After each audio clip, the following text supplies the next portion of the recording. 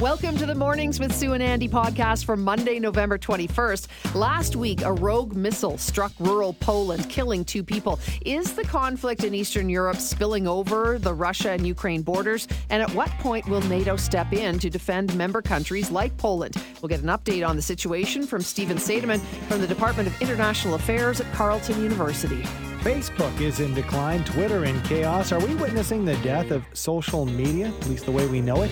We'll discuss what the future may hold for the popular platforms with Ian Bogost, professor of computer science and engineering at Washington University in St. Louis. Next, he sure has a way with words, and now funny man Ron James is bringing his words to a stage near you in his new one-man show called Back Where I Belong. We catch up with Ron James to hear what fans can expect from his first major tour since 2019. And finally, we hear the personal story of how one woman used a major life-changing event to spark a career change and influence others through fitness. On this edition of Motivational Monday, we meet entrepreneur and transformational coach Jody Barrett. Are neighboring countries being drawn into the conflict between Russia and Ukraine? And at what point will NATO have to step in to defend member countries like Poland that was struck by a rogue missile last week? Joining us to talk about it is Steven Seidemann, Patterson Chair in International Affairs, Norman Patterson School of International Affairs at Carleton University, as well as being the Director of Canadian Defence and Security Network. Good morning to you, Steven. Thanks so much for your time. My pleasure. It feels like the world is on the edge of, potentially a greater conflict after the missile strike in Poland. So what does NATO have to do, and what does NATO have the responsibility to do to make sure that member countries are defended? Well, first, as we learned over the weekend, this missile strike was not directly targeting Polish territory, but was the anti-aircraft missiles that Ukraine uses to shoot down Russia's missiles. But what we saw even when people believed it was a rogue Russian missile, it was not going to lead to World War III. It was not going to lead to Article 5 being invoked. That is the part of the NATO treaty that says an attack upon one equals an attack upon all. This entire episode was seen as being an inadvertent episode, and NATO has been very, very clear about trying to make sure things don't escalate just because there's a one-off kind of incident like this. Stephen, when we hear the term Article 5, I think a lot of us have not heard much or thought much about what Article 5 and the protocols surrounding it when it comes to NATO is exactly. So that's the question that came up last week. Article 5, can you break down the details for it? Sure. And how much flexibility there is under that umbrella of Article 5? Sure. There is nothing automatic about Article 5 or about the NATO alliance. That first, the allies have to agree that an attack has happened. This has happened only once in NATO's history, which is in the aftermath of 9/11. There have been other times where allies have been hit by bombs or missiles or artillery, namely Turkey during the Syrian crisis. But nobody sought to invoke Article 5. And again, to have it happen, the allies have to come to consensus, which means maybe not every single member has to agree, but most of the members have to agree, particularly the most powerful ones. So that's the first step, is having everybody agree. Then, if it does get invoked, it actually doesn't require anybody to do anything. It means that there should be a collective response, but there's an opt-out clause within Article 5 that basically says each country should do as it deems necessary, which means that countries don't have to participate. So in the aftermath of 9/11, the main way NATO helped the United States was to send over those AWACS planes. Those are the radar planes that have the big dishes on top. And those have multinational crews. And what happened after 9/11 was that some countries refused to have their staffers, their military people, be on those planes because they didn't want to be part of a chain of events where you might see an AWACS plane, these radar planes, signal to fighter planes to shoot down a civilian airliner. That was the imagined scenario, and countries didn't want to participate. So even in that high-stakes post-9/11 event, there are countries that chose not to participate. So even if Article 5 was invoked because Russia attacked Poland, it wouldn't necessarily mean that every country in NATO would get involved.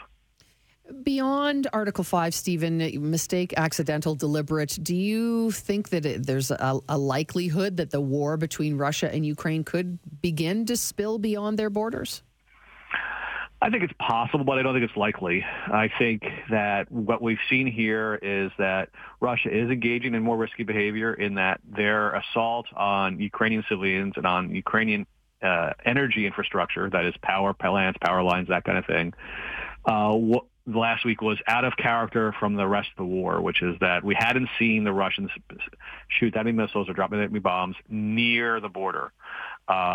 So they're engaging in more risky behavior, so that does raise the risks of escalation a little bit.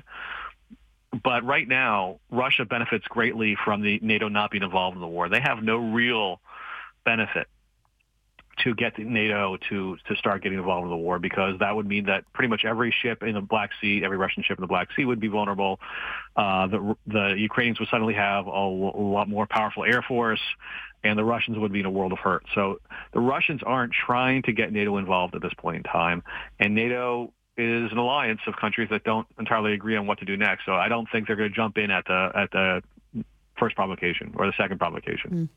It might be pie in the sky, Stephen, to ask you exactly, how this is going to end up. If anybody had the answer to that, I mean, that would be incredible. But we did not expect it to last more than maybe even a few weeks, and now we're 10 months into it, or getting close to the year when we move into February.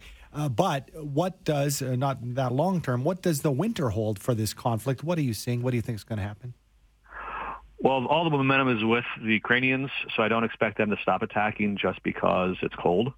And in some ways, the cold will make things a little easier because some of the mud will firm up, make it easier for them to move. And the Russians have been disorganized. And so the one thing you don't want to do is in a war like this is give your adversary a chance to catch up and reorganize.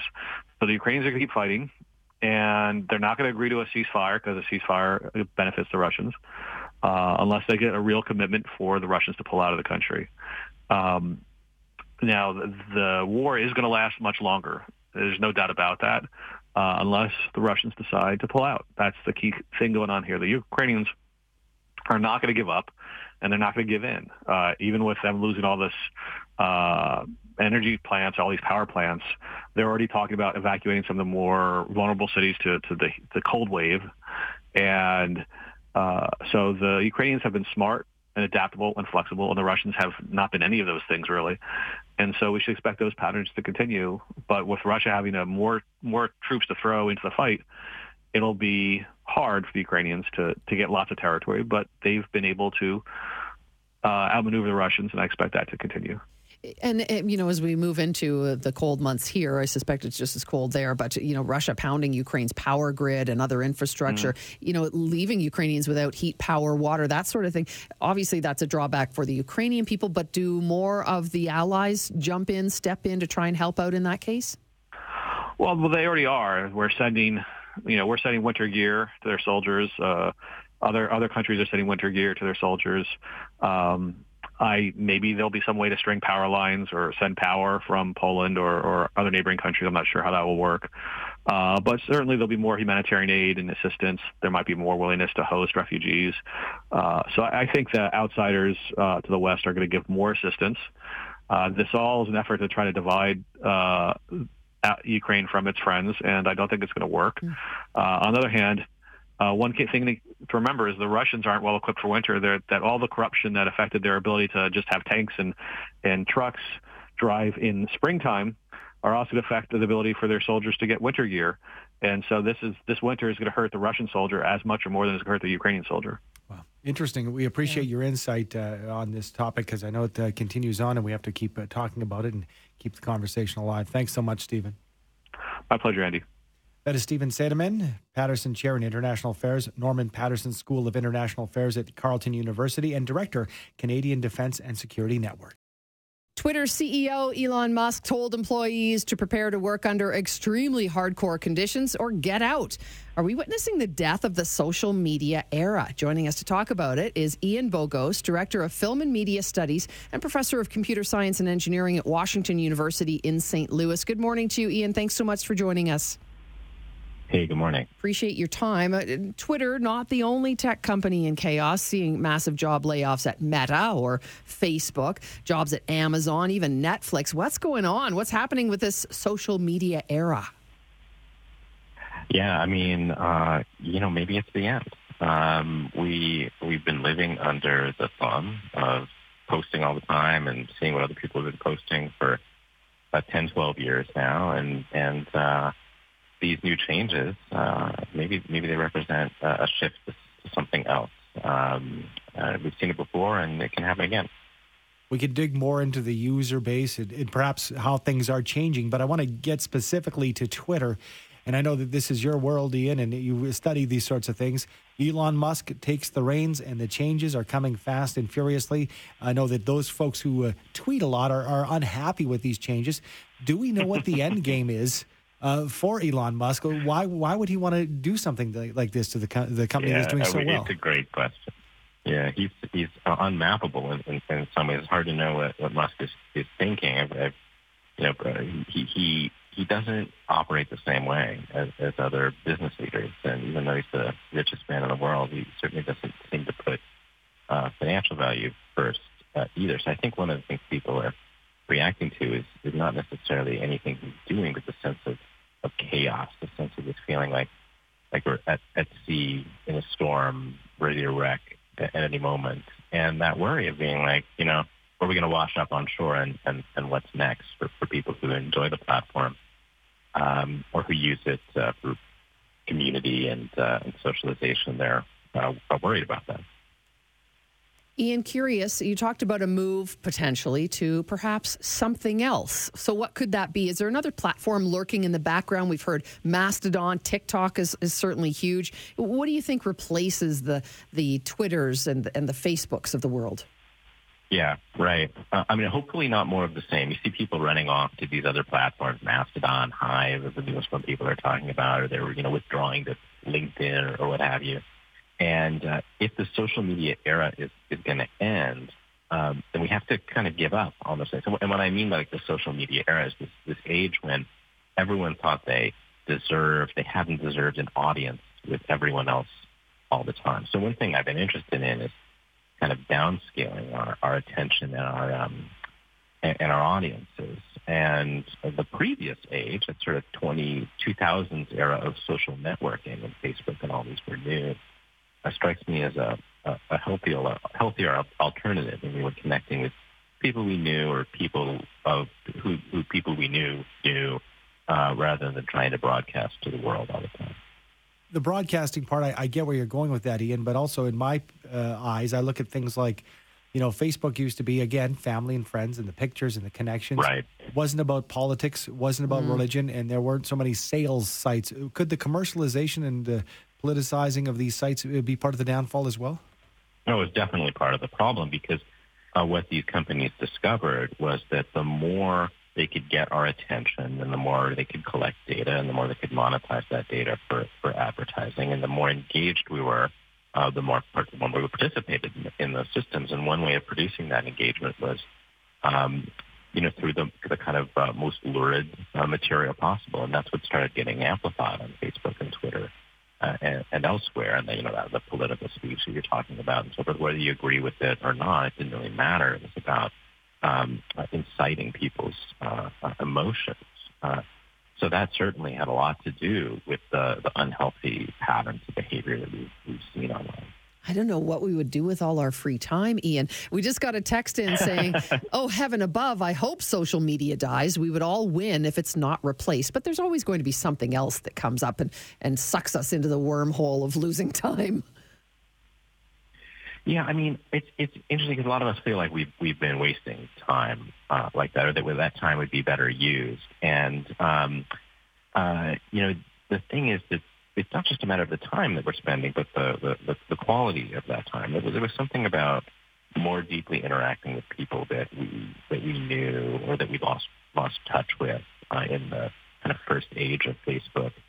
That didn't feel like wasting time, right? It felt like, oh, wow, like there's someone I haven't talked to for years or decades, or I'm able to keep up with these communities or hobbies or whatever that I have. So I think that sense of a time suck of just sort of the infinite scroll of your phone, it hasn't always been that way, which means that maybe it doesn't always have to be. That's a good point. Well, who knows what the future holds, but some great insight from you, Ian. We appreciate your time. Absolutely. Thanks for having me. Thank you. That is Ian Bogost, writer, game designer, director of film and media studies, and professor of computer science and engineering at Washington University in St. Louis. You can find out more. He's got a personal website, bogost.com, and that's BOGOST.com. For over 2 decades, Ron James has been selling out venues coast to coast, and now the award-winning comedian returns to Calgary for his latest show, Back Where I Belong. Ron joins us now with details. Good morning to you, Ron. How you doing, brother? Always a pleasure to be stringing my trap line across the big wide open, if you'll pardon the metaphor. Watch your step. You might. I'm all over the West, you know, when you're rolling under that big belly of blue in some raptor-rich corner of the country and a sun-smiley meadowlark morning, watching the wind rule. Boy, oh boy, it'll get the most rabid of atheists singing hymns forgotten, won't it? Oh, that's the Ron James that we know and love, and your fans, you know, whether it's from the many different TV programs that you've been part of, maybe it's even the written word. We can get into some of that maybe if we have time, Sure. But more than anything, your live performances, we love to see you live, and I know that as a performer, it can be challenging for you. I know it's a passion project to bring the new and bring that on the road. So tell us what people need to know about Back Where I Belong. You know, we've just been through 2.5 years of a roller coaster ride into a dystopian netherworld in the grip of a killer pathogen where you'd sell your soul for a hug or a haircut. So I'm trying to process the trauma we've all been through in the language of laughs. And, you know, I'm also dealing with, you know, the different things that occur in life as you change. When I started out years ago, it was about family road trips with my kids, wanting to go to the bathroom too much. And now it's about midlife dating for silver singles. They have the audacity. Honest to God, my buddy made it go. He said, why do they call it our time? They should just be honest and call it our time's almost up. Or end times, maybe. Come on. I mean, you know, we're all conscious of mortality now, too. I mean, I think COVID taught us that it's no longer another man's worry. You know, the bulk of the baby boom in 20 years are going to be roaming the home in our Led Zeppelin onesies just to sing along away from taking a stairway to heaven.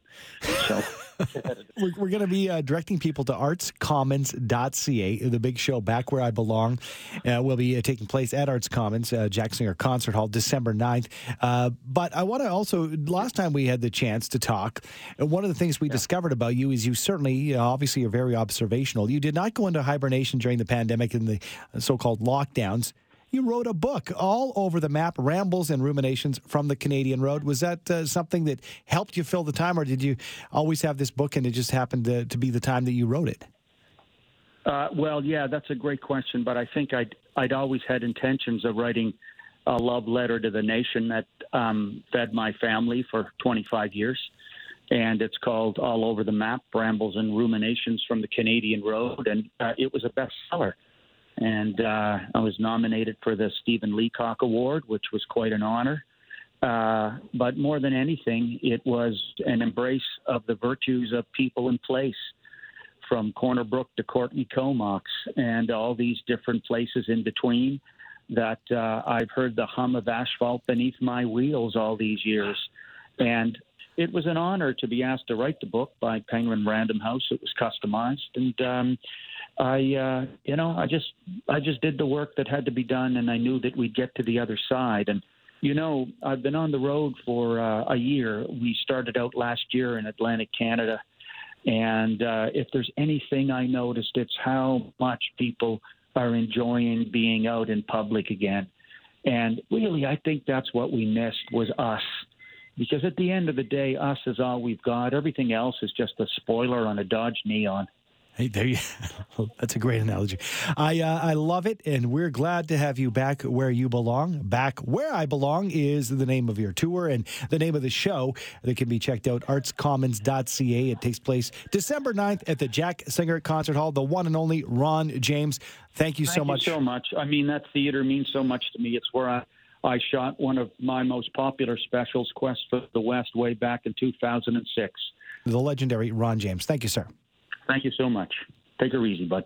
She was a married, stay-at-home mom, then a major life change turned her world upside down, and that's when Jody Barrett decided to take matters into her own hands and create a path for herself and ultimately to her current-day career, helping others reach their goals. On this edition of Motivational Monday, we meet Jody Barrett, lifestyle transformational trainer and coach from Kettlebell Kickboxing Canada. Good morning to you, Jody.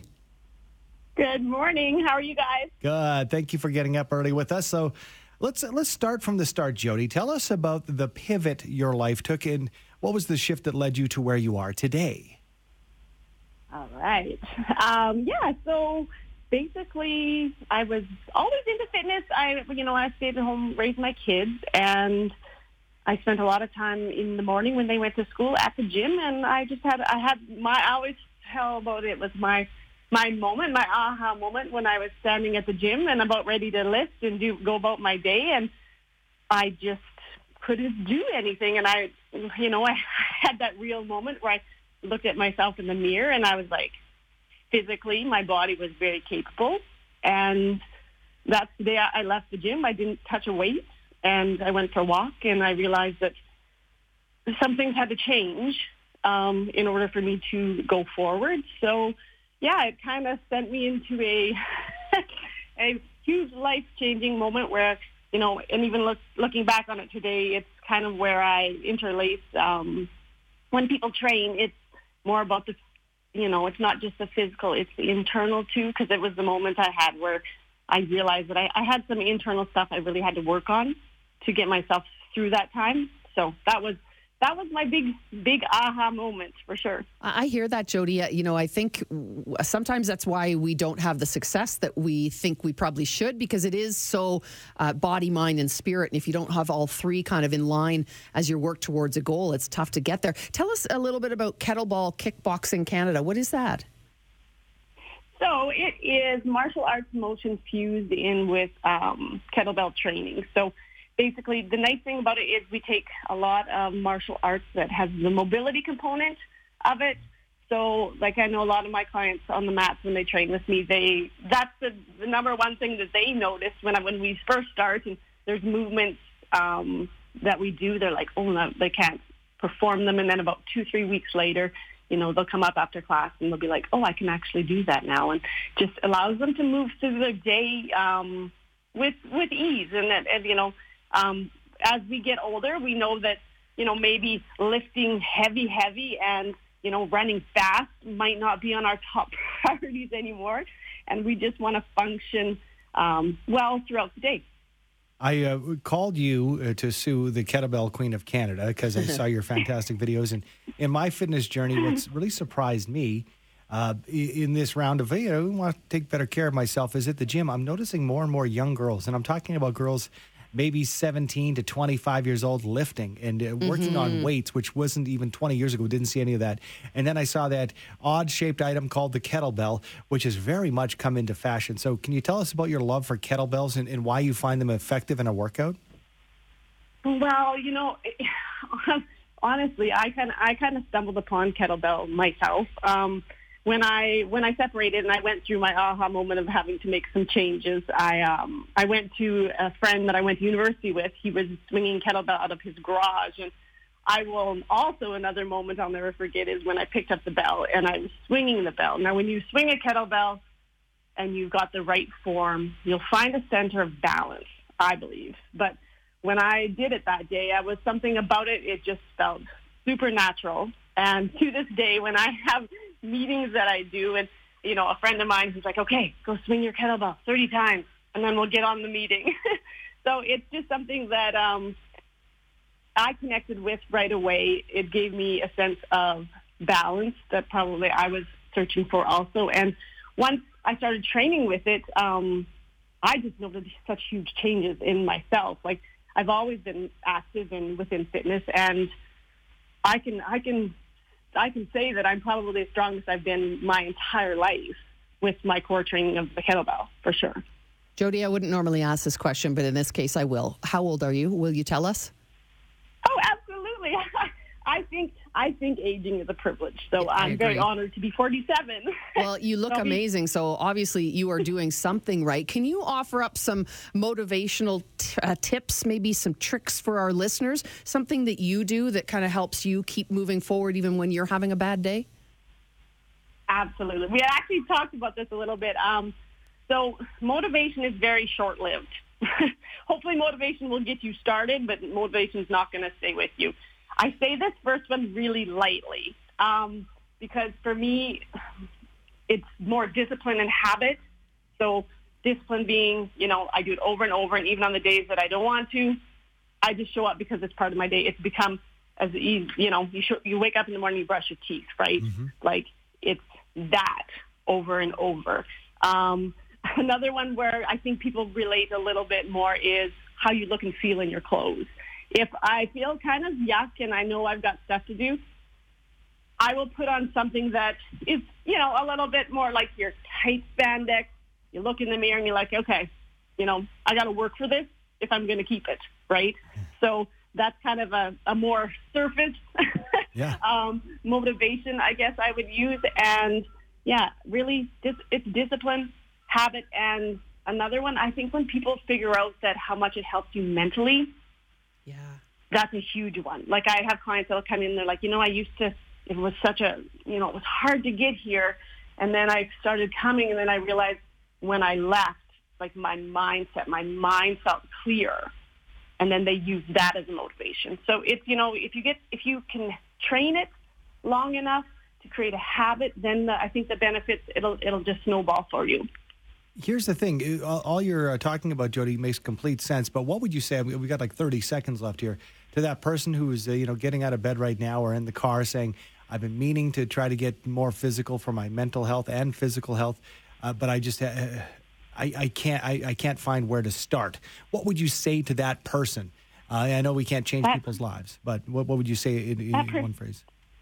That start can be anything. Like we do, I do 100 push-ups a day. We had a push-up challenge. We did do what you can do. I'm like, your start might be, walking for 5 minutes. Mm-hmm. It might be doing 5 push-ups, and then tomorrow you do 5 more, and then the next day you do 10. Like you just have to start somewhere. It doesn't have to be huge.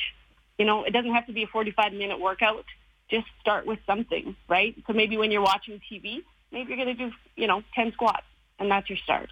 Love it. You got to start somewhere. Perfect. Great motivation on a Monday morning. Thank you so much for joining us, Jody. Thank you for having me. Appreciate it. Jody Barrett, lifestyle transformation trainer and coach, Kettlebell Kickboxing Canada. KettlebellKickboxingCanada.com is the website to find out more.